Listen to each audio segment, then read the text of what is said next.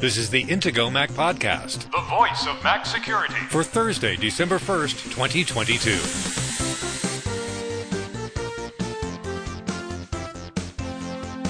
This week's Intego Mac Podcast security headlines include some discussion and fact-checking of accusations leveled about Apple recently on social media. Plus, how to choose an external drive. We've got a quick session on the options. Now, here are the hosts of the Intego Mac Podcast, veteran Mac journalist Kirk McElhearn and Intego's chief security analyst, Josh Long. Good morning, Josh. How are you today? I'm doing well. How are you, Kirk? I'm doing just fine. Did you have a nice Thanksgiving, Josh? Yeah, it was nice. Good holiday weekend. Got to enjoy some time with family. It was good. How was your Black Friday? Not too bad. I found a couple of deals. Interestingly, not quite as good as a deal that I could have gotten a couple weeks earlier on one particular high-priced item. Yeah, Black Friday, I don't know. It's the problem is, first of all, there's deals all the time, and Black Friday is not like exclusively the day for there to be deals. If you try to wait for Black Friday the day, you're not necessarily going to get the best deals, even though you might be thinking that you will. It's kind of, it's one of those things. Well, I bought some cat food. We regularly buy cat food from Amazon, and some of the cat food we regularly buy was discounted about 10-15%, even below what we pay in Subscribe and Save. So I've got 2 big boxes of cat food coming tomorrow. All right. Well, that was my exciting Black Friday. This week, we want to talk about what Elon Musk called the secret Apple tax. The fact that when a developer sells an app in the App Store, when they sell a subscription in the App Store, Apple takes 30%. We're going to go through a timeline of a number of events that have led to a great deal of misunderstanding about that. Now, if you don't use Twitter, you might not care about this, but some of the things going on here will have an impact far beyond Twitter. The changes that Elon Musk are making affect not only Twitter, but the way information is shared. And for instance, they won't block COVID misinformation anymore on Twitter. So there's a lot of things going on here, and we don't want this to be like the Twitter show or the Elon Musk show, but because there's some very specific things that are relevant to Apple and the Apple community, it's worth talking about this and kind of going through some of the things that have been discussed as part of this ongoing conversation that's happening on Twitter. So getting to that timeline you mentioned, the first kind of big thing that maybe started the ball rolling on some of this, on November 20th, Phil Schiller deleted his Twitter account. There were some people, by the way, who were also saying that Apple removed its tweets. That's not actually true. The @Apple account doesn't tweet publicly. Any posts that you're seeing from Apple, those are actually promoted tweets, which don't have to be on the public timeline. And so Apple has actually always used its Twitter account that way. And promoted tweets, what that means is they're advertisements. They're paid tweets. Exactly, right. So which is an entirely different thing from you just posting something to your brand account. So Apple does not, as a rule, they don't post anything on their main Twitter profile. So there has never been a list of posts from Apple if you go to @Apple. If you think about it, with the number of people that follow Apple and that would retweet their tweets, they could get free advertising. Yeah, they could. It's interesting. Well, the vast majority of brands on Twitter actually do that. It's kind of funny that Apple decides to be different. I guess they just think different. Yeah, okay. Phil Schiller never really used Twitter a lot. I followed him on Twitter. You'd see a tweet every month or two. Here's this great new product. We've innovated again, or Go Team, whatever his favorite sports team was. Unlike Tim Cook, who tweets, I don't want to say a lot, but very often. He tweets about new Apple stores. He tweets about new Apple products and stuff.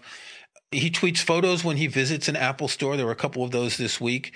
So there are a number of high-level Apple employees that do use Twitter more or less regularly, but none of them are like big tweeters. Right. Yeah. Tim Cook is probably the biggest. Well, clearly he's the CEO. I mean, he's the biggest Apple executive who's still on the platform and using it regularly enough. Yes, and other than Tim Cook and Phil Schiller and the others, there are a number of official Apple accounts like Apple Support, which is actually quite proactive. If you tweet them about a problem, they'll ask you to DM them and they'll ask information about your device. They'll try and help you and they'll lead you toward more support. There's Apple Music, there's Apple TV Plus, there's Apple TV. So Apple has a lot of Twitter exposure, but the brand itself, the core brand, is not an account that tweets. But the fact that Phil Schiller deleted his Twitter account was, I want to say, a passive-aggressive way of saying, I don't want to be part of this anymore. So Phil Schiller deleted his account. By the way, I'm very curious to see what happens after 30 days, because I suspect that somebody's probably going to register his username as a parody account. It's kind of funny because it seems like what a couple of people have done is intentionally gotten on Twitter's bad side, done something to get suspended from Twitter so that their username wouldn't become available. Yes, we mentioned it recently that if you delete your account on Twitter, your username will be available in 30 days. And this will be interesting to see if someone else takes the Phil Schiller account, or P. Schiller, and impersonates him. With the whole issue around impersonation and verification, which we discussed recently, this would be a high-level impersonation. Now, I think the best thing to do if you want to leave Twitter is just make your account private. Leave the account there, but don't do anything. Twitter won't delete the account. If you don't want anyone to tweet to you, if you don't want anyone to see what you've tweeted, if you have a username which could be problematic if someone else used it, that they could pretend to be you, then don't delete the account. Moving on. So Elon Musk, 5 days after that, somebody had asked Elon Musk a question publicly. They tagged him. They said, if Apple and Google boot Twitter from their app stores, Elon Musk should produce his own smartphone. Half the country would happily ditch the bias, blah, blah, blah, blah, blah. So he responds to that, and he says, I certainly hope it does not come to that, but yes, if there is no other choice, I will make an alternative phone. And this got like a huge number of headlines. I saw this on like mainstream news. They were talking about Elon Musk is making a phone. Right. So let's do some fact check. Half the country does not use Twitter. There are about 200, maybe 250 monthly average users around the world. Let's say 50 million people in the US. I don't know. Second, while it probably wouldn't be difficult to make a Twitter branded phone, you get an Android phone manufacturer, you get what's called a white label phone. They build the phone and you just put your brand on it, right? It wouldn't be difficult. But how would he get the Twitter app on the phone in order to have, because the whole point here is that if they're not in the app stores, then he can't sell his $8 a month blue check thing. So what, is there an alternate app store for Android? Because it would have to be an Android phone that would allow him to get the payments for this?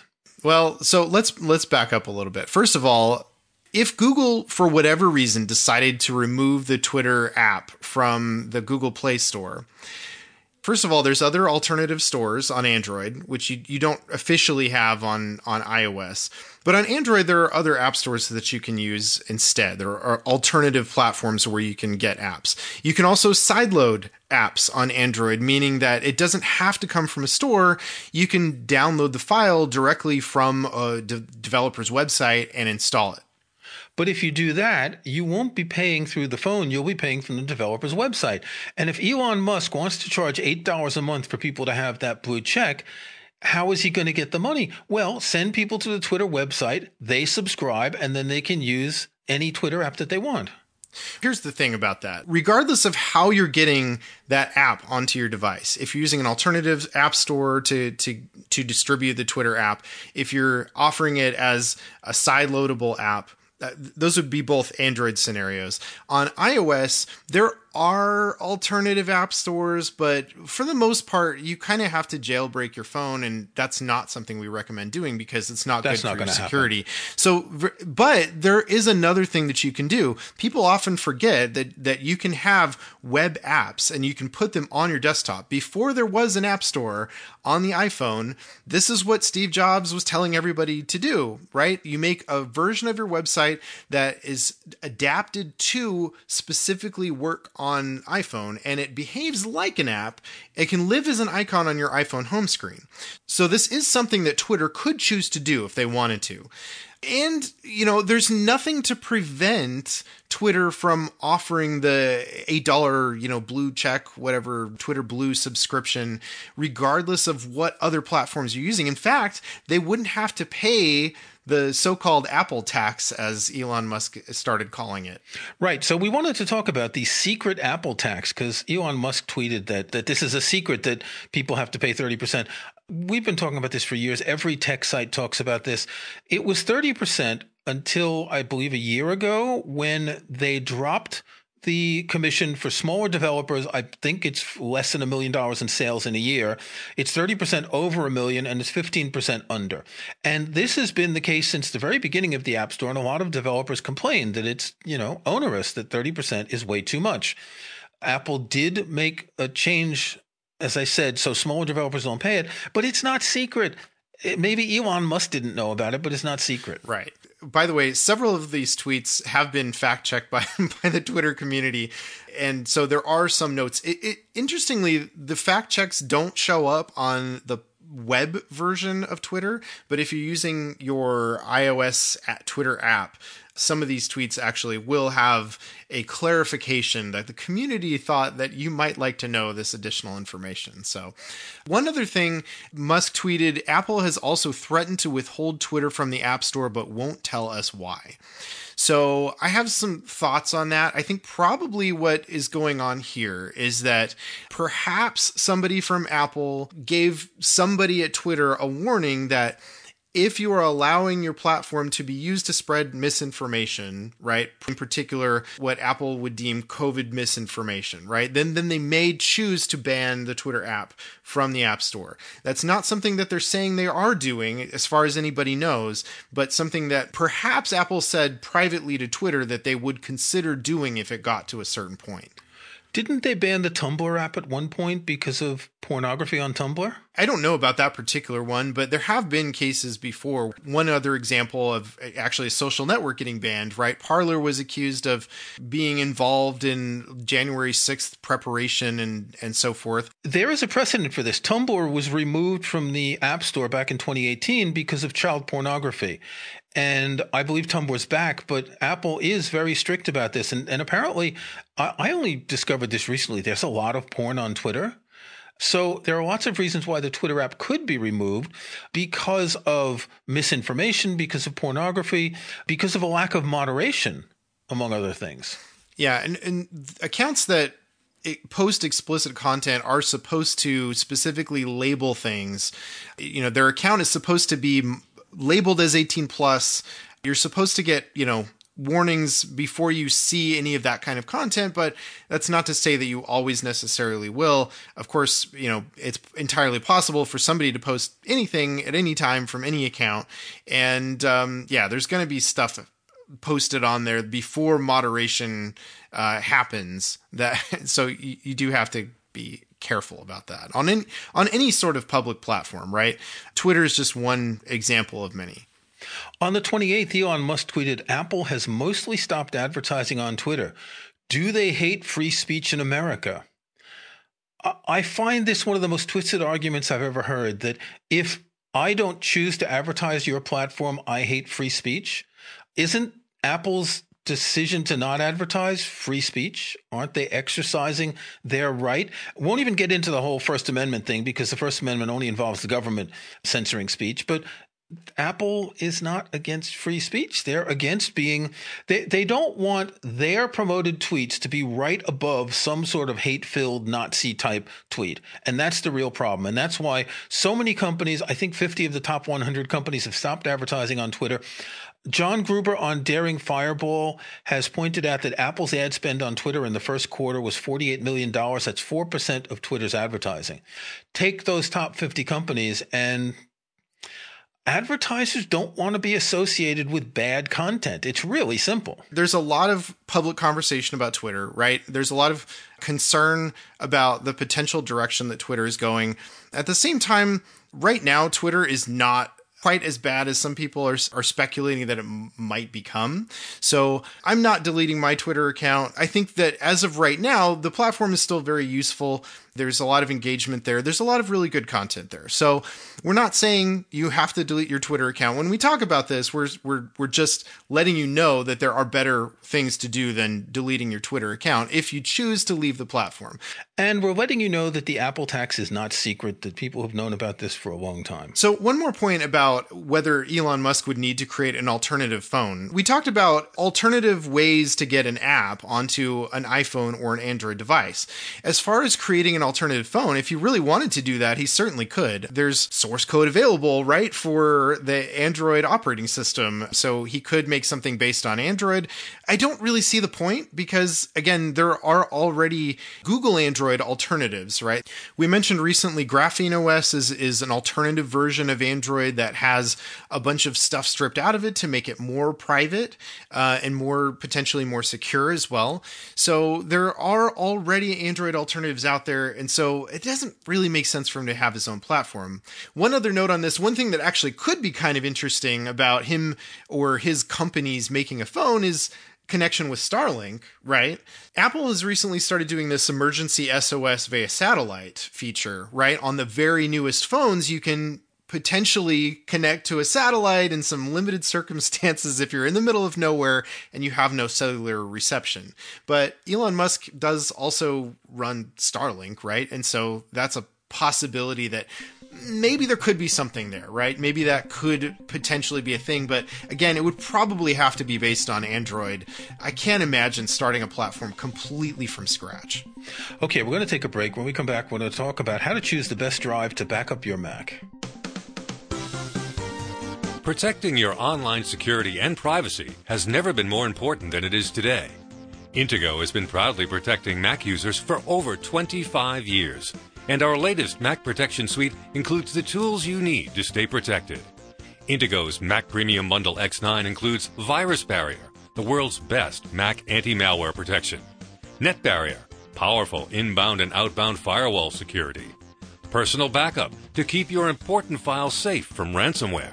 And much more to help protect, secure, and organize your Mac. Best of all, it's compatible with macOS Ventura and the latest Apple Silicon Macs. Download the free trial of Mac Premium Bundle X9 from Intego.com today. When you're ready to buy, Intego Mac Podcast listeners can get a special discount by using the link in this episode's show notes at podcast.intego.com. That's podcast.intego.com. And click on this episode to find the special discount link exclusively for Intego Mac Podcast listeners. Intego, world-class protection and utility software for Mac users, made by the Mac security experts.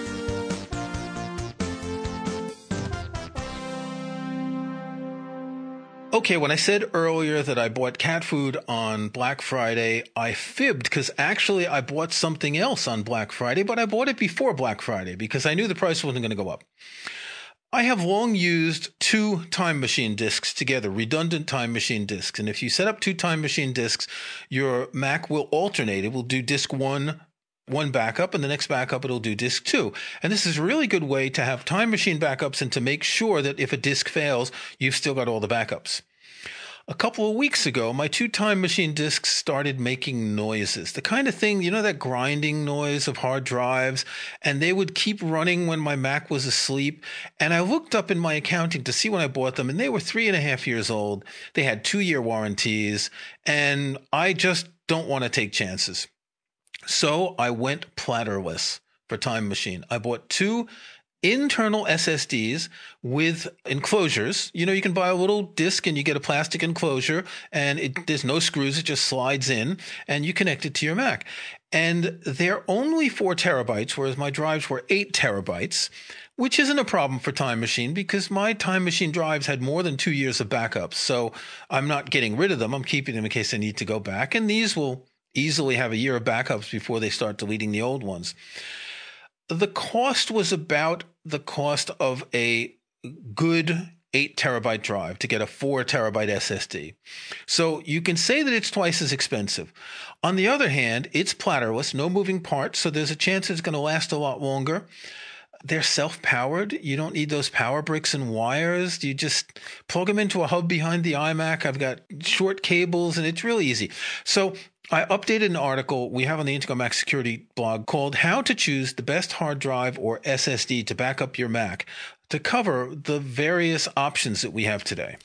Yeah, this is actually really good. It had been a while since this article had been updated, and really a lot of things had changed recently. First of all, prices. I think that's one of the biggest differences, right? It's gotten a lot cheaper as time has gone on, and this is predictable, right? This is kind of the way it is with any technology. But as time goes on, the things that start out as really expensive new technologies actually become much more affordable. So SSDs were like ridiculously expensive when they first came out. You got so little storage for how much you were paying per gigabyte that it just didn't make sense for probably most people.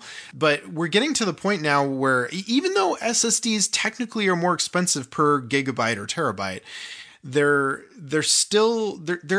kind of getting into the like consumer affordable price range, I think, in a very big way. I have a drawer with old SSDs, like 128 gigabytes and 256 and 512. I have two other SSDs connected to my iMac. One of them is a 2 terabyte SSD that stores my music library. Another is a 1 terabyte SSD where I clone my iMac every day. So these are things that I bought gradually, right? I bought the 1 terabyte first, then I bought the 2 terabyte, and now I'm up to 4. In a couple of years, I'll be able to replace my last 2 spinning hard drives, which I use for my media collection, and a second one to back up my media collection. By the way, if all of this so far sounds Greek to you, we should probably step back and briefly mention, okay, so the history of drives, the short version of it is that traditionally, we've had spinning platters inside of hard drives. So there's actual moving parts inside of hard drives. And then in recent years, we've started to transition to solid state media. So that means SSDs is short for solid state drive. So that means that there's no more spinning parts. This is all just data being recorded onto microchips. It's a very different type of technology. They're both used for storage. There's pros and cons, I would say, to each one. The biggest pro for these older traditional like spinning platter drives is greater capacity storage for a cheaper price. One advantage, though, of solid-state memory generally is that it's much faster and potentially could last a lot longer because there's no moving parts. You mentioned earlier that there have been a lot of changes in hard drives in recent years, and one of the biggest ones is when I bought my last hard drives, 8 terabytes was about the biggest you could get for normal consumer use. Now you can buy 20 terabyte hard drives. They have these new technologies with multiple heads. For some reason, they put helium inside the drive and maybe there's less friction. I don't even know. I tried to look this up. It's not just one new technology. It's a number of new technologies that have changed. And I mean, 20 terabytes, that is an awful lot of data. Most of us don't need that.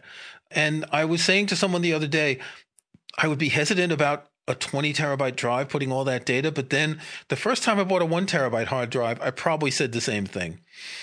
You wouldn't need a 20 terabyte drive unless you do a lot of work with video. And so that's one of the advantages of hard drives, that when you really need that capacity, you can get it. Although you can put a lot of video on 4 terabytes of SSD, so it's a balance. I want to start out with a simple thought experiment of how much storage you need. My iMac has 1 terabyte. My MacBook Air has 500 gigabytes. My rule of thumb has always been my backup drive, not my time machine, but just a standard backup drive, should be about twice the size of the storage on your Mac, because you're always going to need more storage than what's on your Mac, because your Mac may not last as long as the drive. You may replace the Mac with something with more storage. You may have more storage that you don't want to put on the drive. So if you want to back up, you should get double the storage. If you want to use Time Machine, which saves multiple versions, then you want to get a lot more. So I got these 4 terabyte SSDs to back up my 1 terabyte Mac, which isn't full. It's got about 300 terabytes of free space. And that gives a lot of room for this sort of backup. I will just add, if you don't currently have an external hard drive or a network attached storage drive that you're backing up to, it's definitely a good idea. We talked many times about backing up and why it's so important to do that. You never know when a drive is going to fail. And if you don't have a backup, you could end up in a bad situation where you're losing important files, important maybe family pictures or other things that are personally important to you. So make sure that you do back up. Of course, you can use Time Machine as well as Intego Personal Backup. Both you can be used together, and it's a great idea to make sure that you're backing up everything to an external hard drive. In my article, I linked to an article from Backblaze. They do online backups, and I use their service. Service. They have an article, How Long Do Disk Drives Last?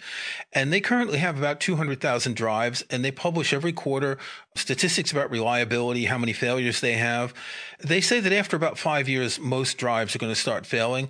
And one thing they say, which is worth remembering, every hard drive you buy will fail at some point. My logic had always been about 3 years, and I kind of missed the 3-year anniversary of my Time Machine drives because I just don't want to take the chance. I'd rather just buy new drives and worry about them failing.